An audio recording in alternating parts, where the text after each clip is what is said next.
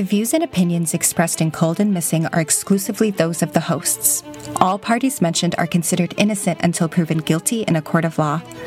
Cold and Missing also contains adult themes and languages and is intended for a mature audience. Listener discretion is advised.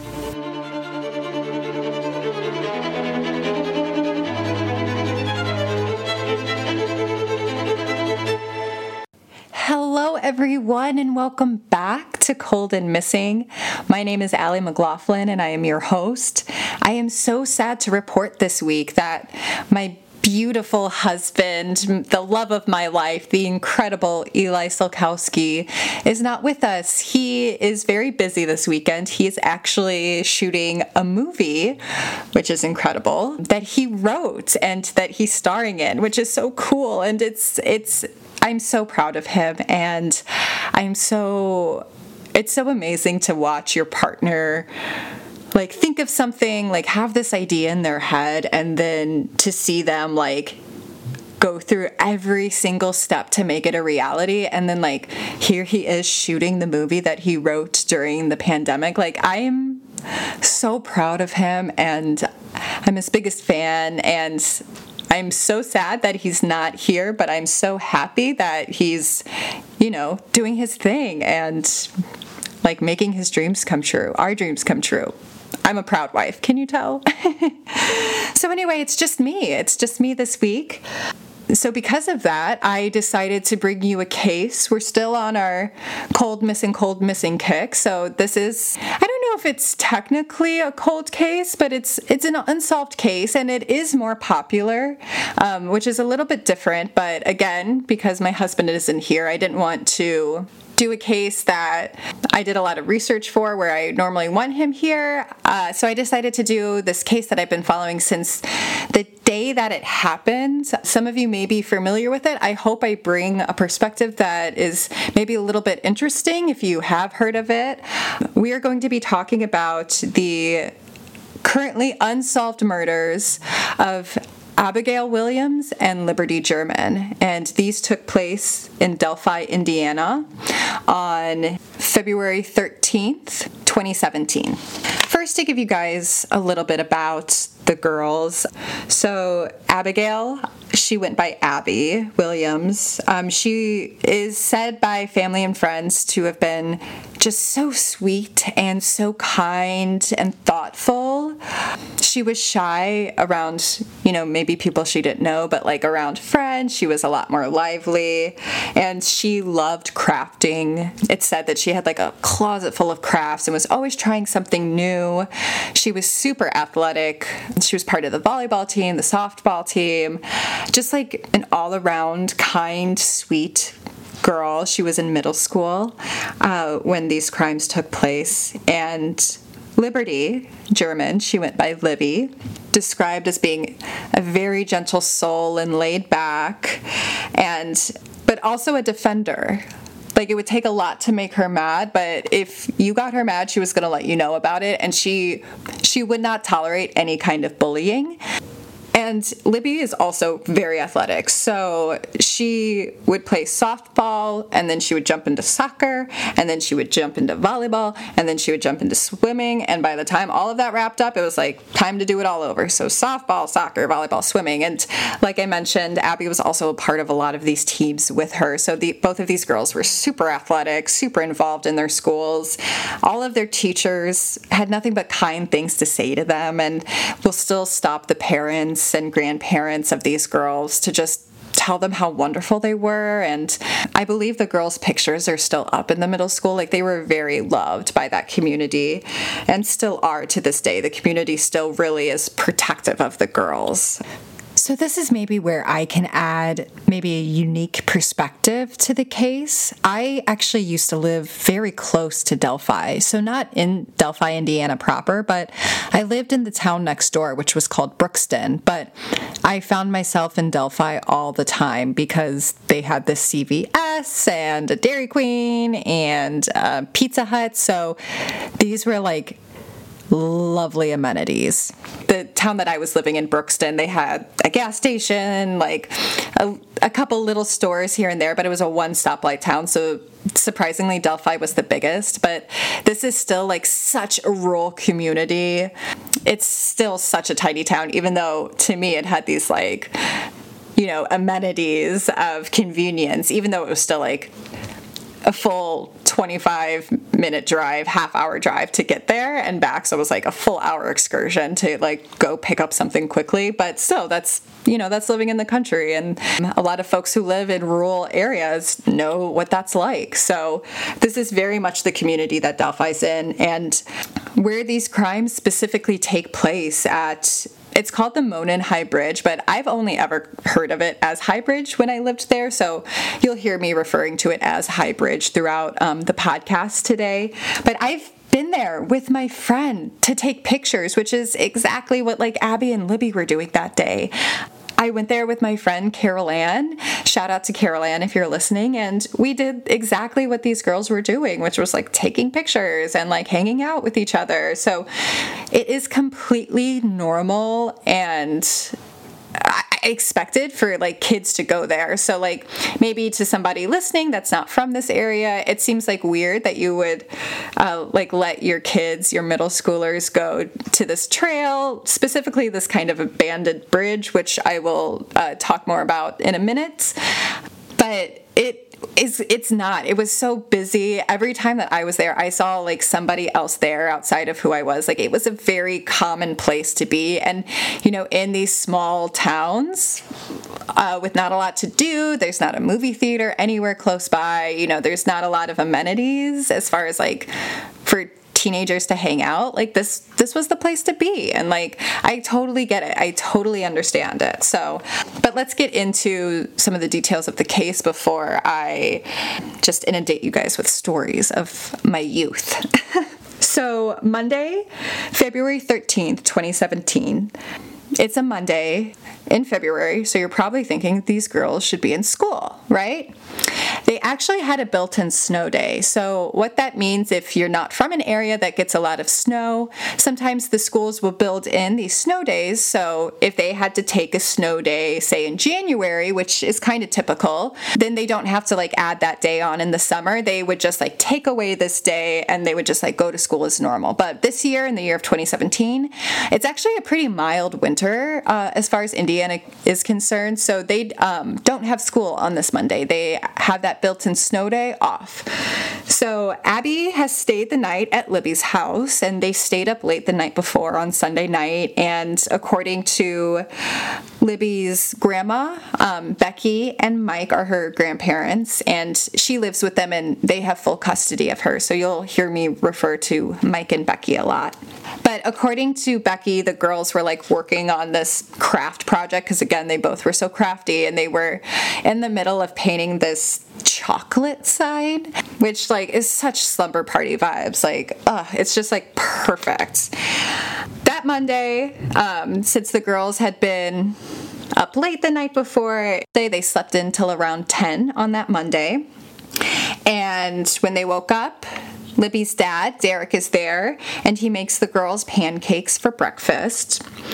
And the girls, Libby like wanted to go do something. She's a teenage girl. She's a middle schooler. She like wants to go hang out, do something. But everyone had work that day because, again, it's Monday. So her sister Kelsey, her grandmother, and her dad all have work. So the girls end up going to Becky's work, and she tells them like, hey, if you come over, I've got some filing that I need done. So if you do the filing, I'll pay you, and then maybe later today we can go shopping when I get off of work. So there's this kind of plan for the day initially laid out in the morning. So the girls head over to Becky's work, and they're doing their filing. And around 1 o'clock, Kelsey German, this is Libby's sister, she stops by because she's heading into work later, and so she's going to hang with a friend at a friend's house and then go into work later that evening because she has to be at work at 4, I believe. And Libby asks her when she swings by if she will drive her and Abby to the High Bridge, to the trail, to hang out. And Kelsey says it's fine. She doesn't have an issue with it. And so they ask her grandmother, Becky, and Becky says it's fine, but you need to find a ride home and make sure that it's okay with Abby's mom. Totally normal, totally cool. So Libby arranges for her dad to pick her up because he's out doing some work and he'll be coming back through in about an hour and a half. So it's just perfect. So the girls leave the office, Kelsey, Abby, and Libby, and they head to the bridge. And between 1:35, 1:38, right in there, the girls are dropped off by Kelsey, and she watches them walk onto the trail. So there's like a little parking lot at the beginning of like this trailhead, and it's surrounded by like a wooded area. And so she watches the girls walk into the trail, and then it kind of bends slightly so that you're out of sight of the parking lot. And this is all confirmed by cell phone records, because Kelsey gets a call right as she's dropping the girls off and as she's leaving. So we have like a clear time of what time the girls were at the bridge. And so then Libby, she starts doing like what teens do. And so after they're dropped off, Libby starts doing like a little teen thing and gets on Snapchat, and she posts a picture first of the bridge, and you've been hearing me refer to it as High Bridge. So just a little background about this trail area, just so you can kind of get it in your head as we talk about it, because this is where a lot of this takes place. So you get dropped off, and then you walk a little bit through the woods, and this is how I remember it, and this is also kind of confirmed by the details in the case, but at one point the trail kind of forks, and so there's an option to go towards the creek. It's called Deer Creek, that runs right there, so that way you can get close, and people will do fishing and stuff down there. Or you can take the other way in the fork, which leads to the High Bridge. Now, the High Bridge is an abandoned railroad track that goes over Deer Creek, and I'm not completely sure about how high it is above Deer Creek, but it feels like at least 30 feet from my memory. And I'm not somebody who is scared of heights or woozy. Like, I kind of like being up high. I like that feeling in my tummy, and I've done zip lines, and like I love it. I am not somebody who is scared of heights, but as I was like taking my first steps onto this abandoned railroad track that goes over this creek, I felt wobbly and a little woozy in my knees. So please imagine a railroad track going over a creek, right? Like a kind of that bridge scenario. But at that time in 2017, and when I visited there was nothing that could really stop you from going over the side. So there was no rails at all. It was literally a train track that you walked across. Like, that was it. And there was nothing underneath either. So like when you think about a train track, those spaces between like each like plank of wood, those were all there, and there was nothing underneath. So like if your leg was small enough, and like it would actually have to be pretty large to like not go through, but like if you weren't watching your step while you were up there, your leg could easily like go through these tracks. When I first went there, I was like, this is completely bizarre that there's not even a handrail to like stop you from going over the edge. But like I have pictures with my friend of us like sitting on the edge and like laying like the girls are there, and they post a picture of the train tracks. Libby posts it, and we'll be posting, all of these to Instagram as well, so that way you can get these mental images if you're not familiar with them. So she posts an image, and it appears that she's on the side of the bridge that's closest to the parking lot. So once you cross over this bridge, it's kind of interesting in how the trail, from my memory, and I believe at this time, so it would curve as you were like walking across it. It would curve, but then it wouldn't like loop in any way. So like once you got across the bridge, to get back to the parking lot, your only other option was to go back across that bridge again. From what I remember and my understanding, that was really your only option. There wasn't like a big looping around. It was like you cross the bridge, you could walk a little bit farther, but then you would have to come back over that bridge again. And at 2:07, Libby posts a picture of Abby walking on the train tracks to Snapchat. That happens at 2:07, and this is the last communication that we really have from the girls, is this Snapchat that's uploaded to her story, or whatever it's called over there. So that happens at 2:07, roughly 30 minutes after they're dropped off, which makes sense because it takes a little bit of time to get over to the woods. At 3:11, Derek, Libby's dad, calls Libby as he's driving to the trailhead, to the parking lot, to pick up the girls, to say like, hey, start walking back, because like I just said, it takes a few minutes to get to the parking lot from the bridge. So he calls Libby. She doesn't pick up. Not really a worry at this time. I don't know what the cell service was like in 2017, but when I was there, this was 2010, 2011, right in there. When I was there, cell service was very spotty, and it was like you could have it in one spot and then be dead for a while. So, I wouldn't immediately be concerned if maybe somebody didn't pick up their phone while they were on this trail, because I would think there were like cell phone dead spots along the way. At 3:14, Derek calls again, because at this point he's at the parking lot, and he says he calls her as he's getting out of his truck, and he, starts walking towards the trail and kind of looks around, and he doesn't get any response from her.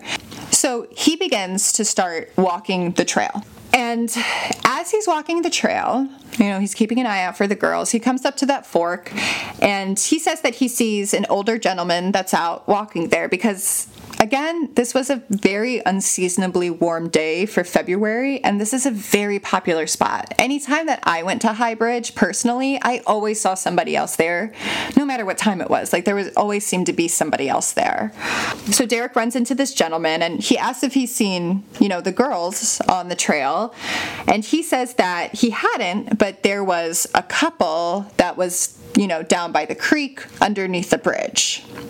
Which are those train tracks. When I refer to the bridge, it's the train track. So based off of this information, Derek takes the path towards the creek to go see if the girls are down there.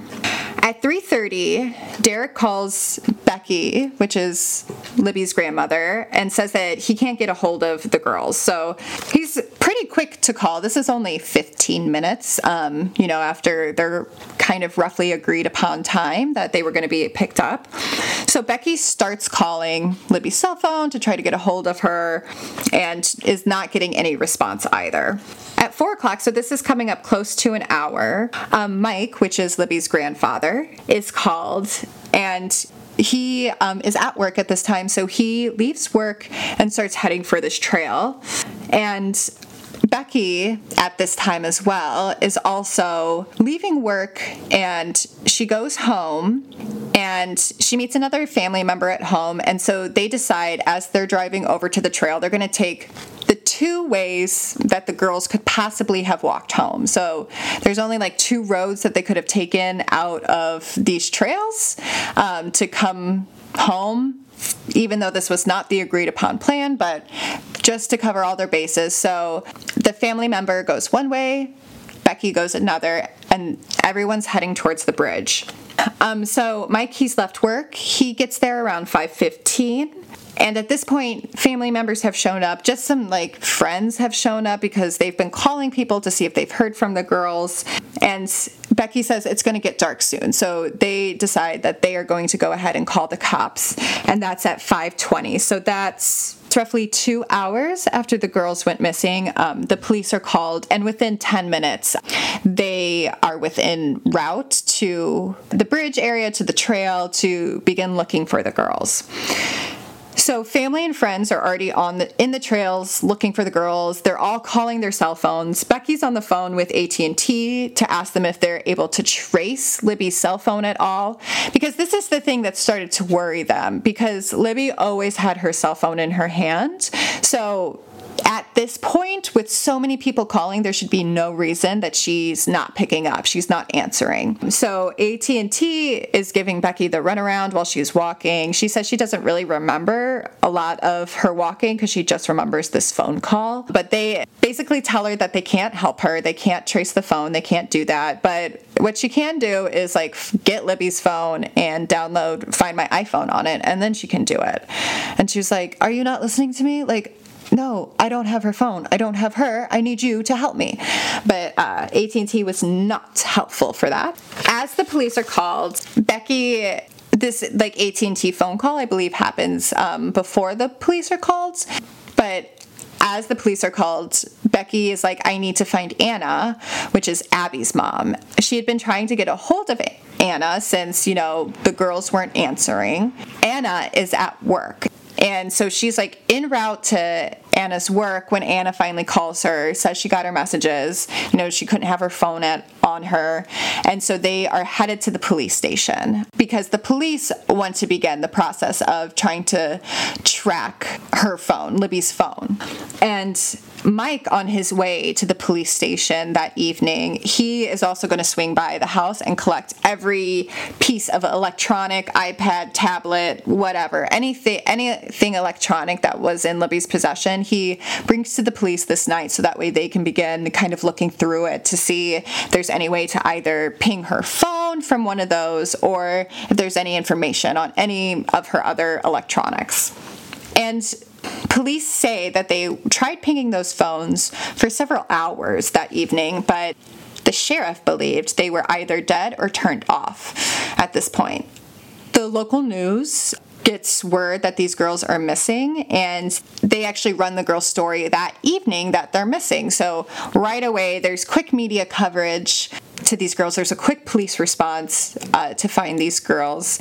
And I actually remember that night, February 13th, I know one of the girls' coaches from living in that area. We're Facebook friends, and one of their coaches had posted that, the girls were missing. They were last seen at Highbridge.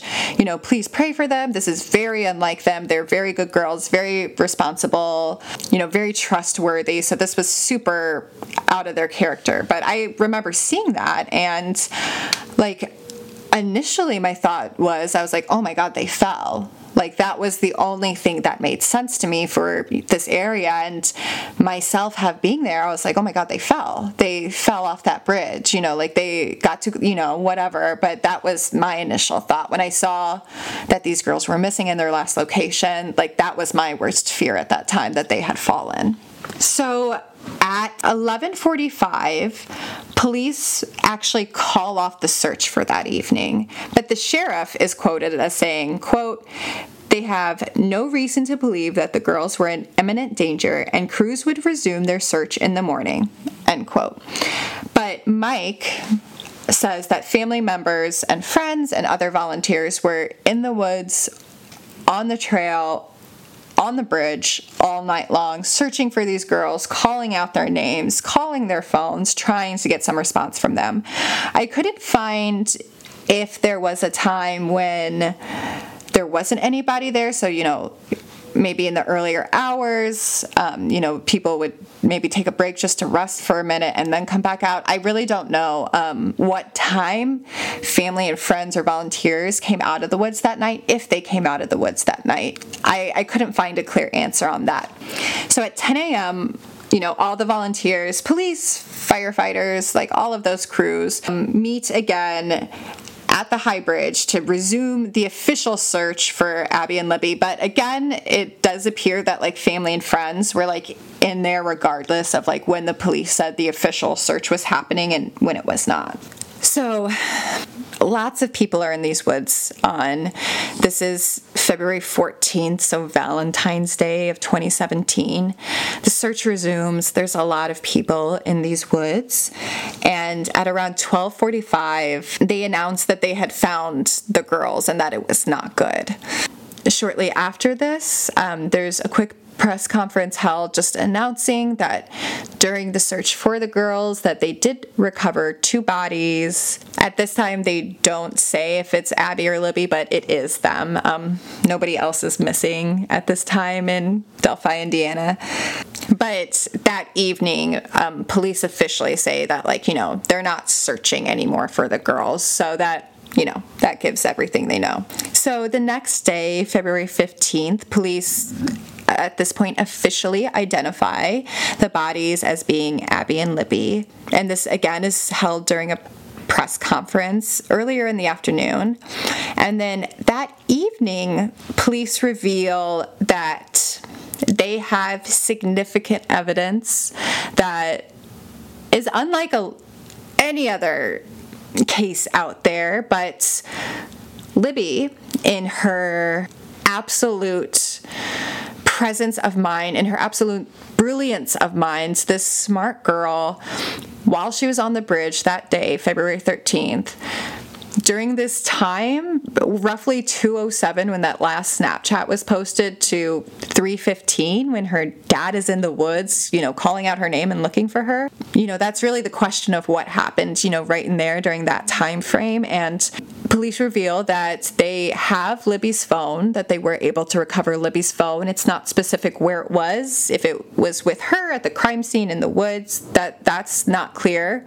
And I guess I should just say this now, that there's not a lot of information out there. Police have kept everything very close, but more recently in 2021 and 2022, there have been some updates. So I'm going to kind of spread those in a little bit, but overall, there's not a lot of details out there. So police have Libby's phone, and this brilliant girl recorded a video on her phone of the man that police have called the prime suspect. They've released pictures of him, they've released video of him, they've released his voice. But on February 15th, they just released 2 stills from this video that Libby took on her phone. And again, we don't know why she started taking this video.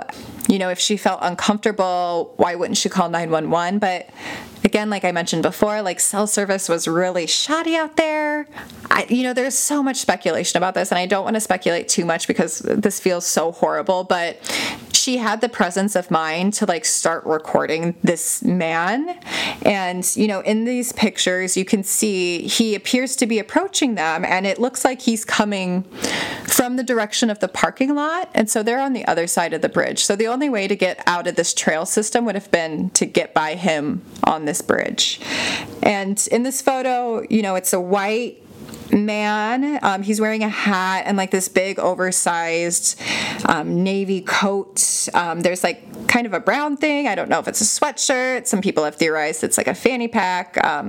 But there's kind of a brown section hanging out of his coat, and then he's in blue jeans, but his head's down.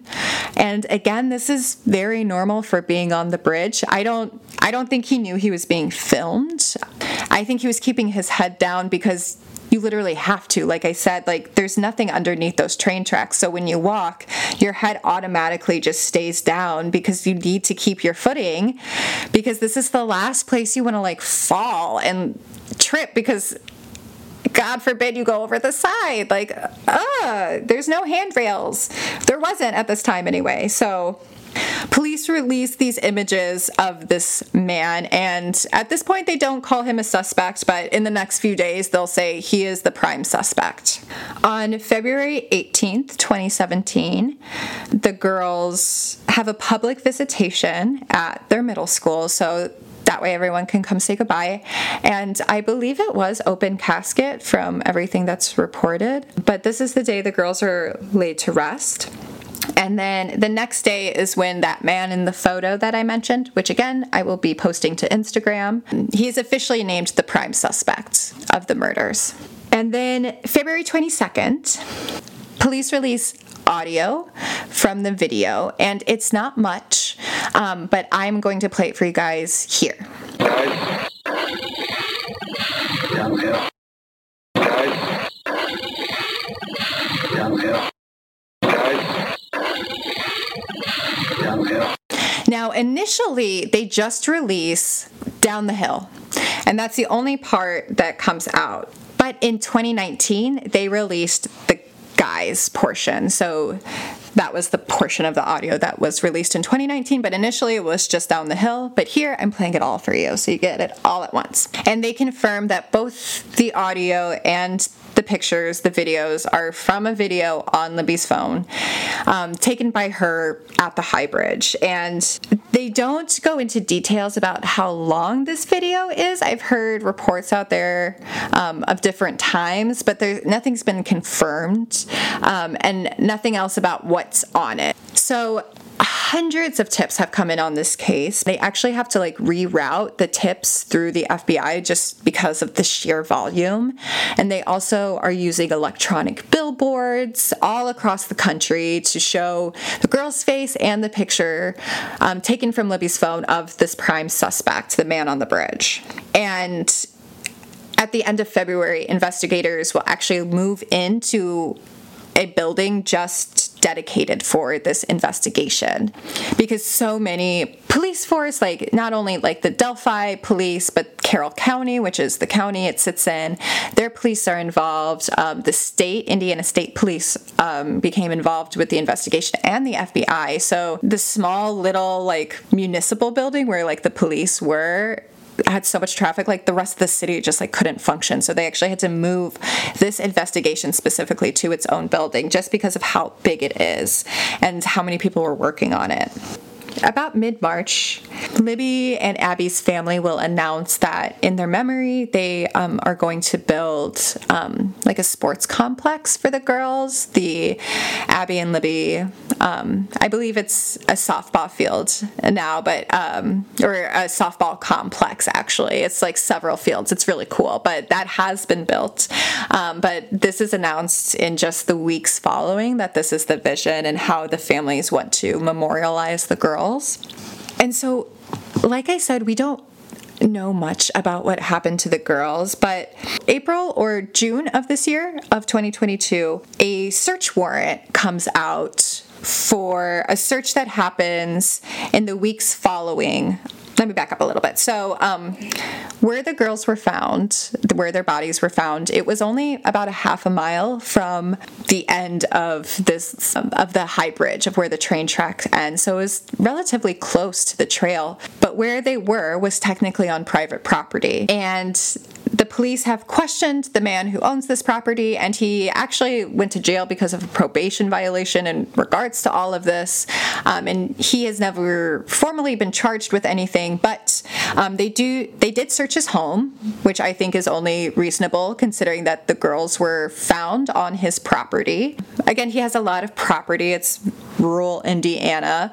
In the search warrant, this is from the search warrant, so a large amount of blood was lost by the victims at the crime scene, according to the search warrant. Because of the amount of blood, investigators believe that the perpetrator would have gotten blood on their hands or clothing, and the murderer likely took a souvenir from the crime scene, according to the document. And it, quote, appeared the girls' bodies were moved and staged, end quote. And the search warrant has been redacted, so it didn't specify what they believed was missing. But, quote, the rest of their clothing was recovered, and there were no signs of a struggle or fight. So that is the most details that we have gotten about what could have happened to the girls. And again, I don't want to speculate because it just feels horrible until we know everything. I don't want to add any speculation out there, but I know it sounds horrible and it doesn't sound right. And I thought, as somebody who had lived in this area, I was shocked by these murders when it came out that, these girls were murdered, that it hadn't just been a very tragic hiking accident. I instantly thought it had to have been somebody who was from the community because it was kind of hard to find these trails. Somebody had to take me there the first time. There were no roads. It's you just kind of pulled off this country road and you were in this parking lot, but if you blinked, you would have missed it if you were driving by. You really had to kind of know it was there. And Delphi being so small, it was really hard for me to believe that somebody would stumble upon them on this kind of unscheduled day off, but like they maybe would have been in school, maybe not, like that they would like know that these girls would be out, that he would stumble upon them, be able to get in and out of these woods quickly without being caught, because, you know, there were people there. There was that gentleman that Derek ran into that is not a suspect, and police interviewed other people that were on the bridge that day, on the trails that day. So people were out, and just to get in and out of those woods seems really, really interesting to me. If somebody had just happened upon it, that seems kind of impossible. So I do think it was somebody who knows Delphi and knows the area. And because Libby had gotten this person's picture and his voice, I assumed it would be solved within weeks. I think a lot of people did. When you have that evidence, like the victim is literally showing you who did it, like, what a break in a case, but still the case goes unsolved until this day. And, you know, there have been updates in the case as far as new leads, but I don't really want to get into those too much because a lot of them have been discredited. So jumping back into 2017, they go unsolved. And in July of 2017, police release a sketch of the person that they believe to be the person in the video. And this sketch is supposedly composited of witnesses along the trail of seeing this man.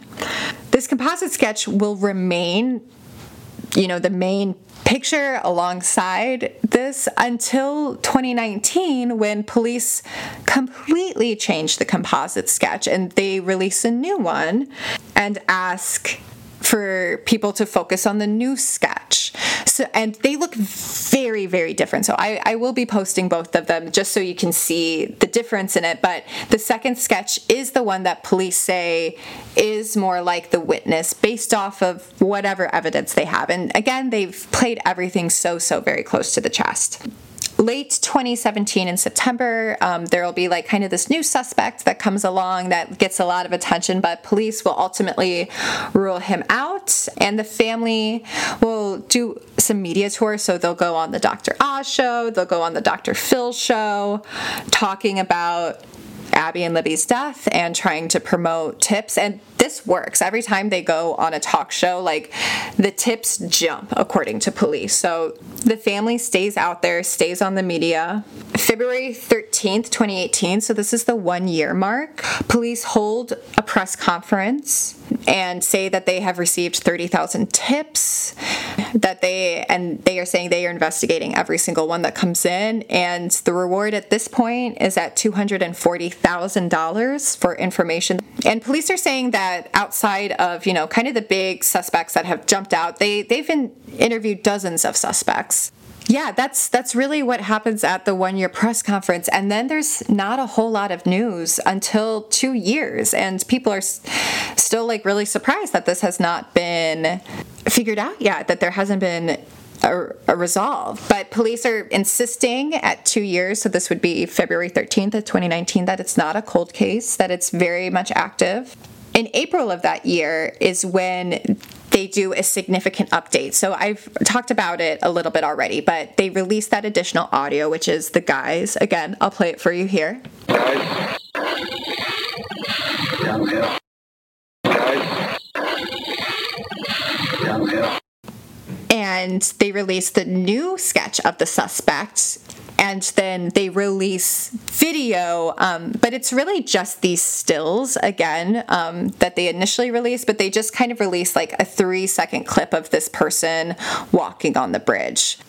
Over the years, suspects have popped up and popped out, but I want to go into what has recently kind of come out at the end of 2021, 2022. So it's been 5 years since the girls were murdered. We're coming up on 6 years this upcoming February. There has kind of been a new break in the case, and it's because of a podcast. So the Murder Sheet podcast really helped shake some things loose here. But I'm quoting from a Fox 59 article here. So most recently, the updates in this case, police are asking in regards to Libby and Abby if anybody has had contact with the user profile Anthony Shots, and that's Anthony_Shots. And this would have been on Snapchat, Instagram, something called Yellow or Yubo, which apparently is like a Tinder for teens, which, But the Murder Sheet podcast found these transcripts from an arrest unrelated to Abby and Libby's murder. And for years, the best evidence that the police have had is what Libby gave them, right? Like this video on her phone, this audio, these images. But it has come out recently that Libby was in contact with this profile, Anthony Shots. And this kind of goes directly against everything that we had known before in this. Like the family had kind of actively said that they don't believe there was a catfishing scenario here or anything like that, that there wasn't anything with social media going on. So this has been a surprise to not only people following the case, but to family as well. This has kind of come as a surprise to them. So in August of 2020, 27-year-old Keegan Klein of Peru, Indiana, was arrested on 30 counts of child solicitation, child exploitation, and possession of child porn. But Keegan Klein also ran this account called Anthony Shots. And if you search Anthony_Shots, you can find this profile on Instagram still. It's private, but it's the exact one that this person used. And Klein admitted to police that Anthony Shots was an account he used to talk to underage girls. He told police he'd find girls, both people he knew and didn't know, on Instagram and talk to him through messages on Snapchat or Kik. And past reports in regards to Libby and Abby indicate that Klein was questioned by police after a search of his home in Peru 12 days after Abby and Libby were murdered. So police found him pretty quickly after the murder and searched his home. And again, we have, a search warrant from somebody else's home, but I imagine the same things would have applied here. And in the newly obtained transcripts, these transcripts were originally posted on a Miami County court website, and Klein was interrogated by an Indiana State Trooper and a sheriff deputy on August 18th, 2020. So I'm going to read you a little bit of the transcripts that I was able to find, because this has been removed now, obviously, from in regards to Abby and Libby. So this is all quote, police. You had told investigators, and I know you say you don't remember a girl that you ever talked to, but I know you remember Liberty German, Klein, inaudible. No idea what he says. Police, right. And you talk her to her and admitted to talking to her, and Klein cuts off. I don't think I ever did, though. I think I talked to one of her friends like I told them. And then he says something that is inaudible. Police, you admitted you talked to her. Klein, inaudible. Again. Police, for a few hours at a sleepover, and then you blocked her because she was annoying you. You remember? Klein, you're right. Yeah. Police, you remember that? Klein, yeah. And then later in the transcript, the trooper confronts Klein, saying that Anthony Shots, this profile, was supposed to meet Libby on the High Bridge, on Delphi High Bridge, the day she died. And Klein says, quote, "See, I don't remember ever saying to meet up with me, though," end quote. So what we know, or what we believe to know, is that this profile, Anthony Shots, who Keegan Klein had access to and was running, was supposed to meet with Libby German the day she died on High Bridge. And this comes as a shock to her family. Her sister doesn't know anything about this. This is a shock to everybody. So police, based on their forensic investigation of this Anthony Shots account, believe that at least two people had access to this account. And when confronted with that, Klein says, well, yeah, I gave my password to, quote, a lot of people. On December 9th, 2021, Keegan Klein gives an interview from jail to Barbara McDonald, who is a producer for HLN Network. And in their interview, Klein said that his father also had access to the Anthony Shots account. And Klein told McDonald that Indiana State Police reportedly told him, quote, "They knew it was my dad," end quote, that killed Abby and Libby.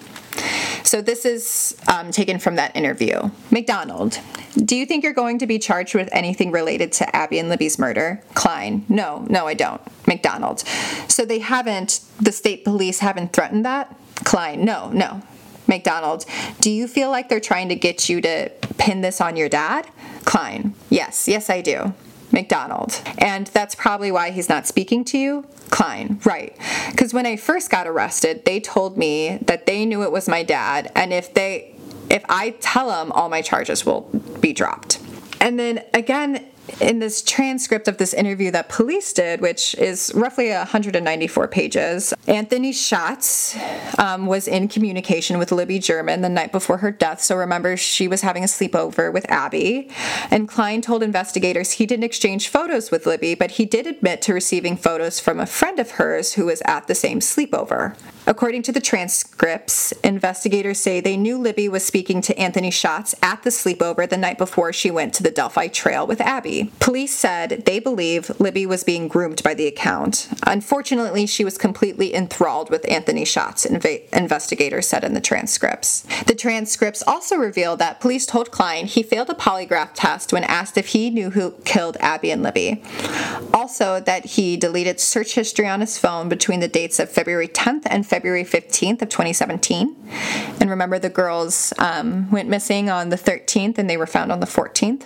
And Klein also said in these transcripts that his father was, quote, freaking out when Klein told him in February of 2017 that detectives said Klein was a suspect in the Delphi murders. Klein goes on to tell McDonald, so this goes back to the interview with the TV producer, that his dad, is not a good person, he is abusive, that he is a deer hunter and robust enough to walk through the woods and strong enough to retrieve a deer. So that would be like a dead deer in this case. But the police are still actively asking people if they know anything, if they had any communication with Anthony Shots, to please come forward to the police. So this seems to be a very strong suspect, I think, in this case.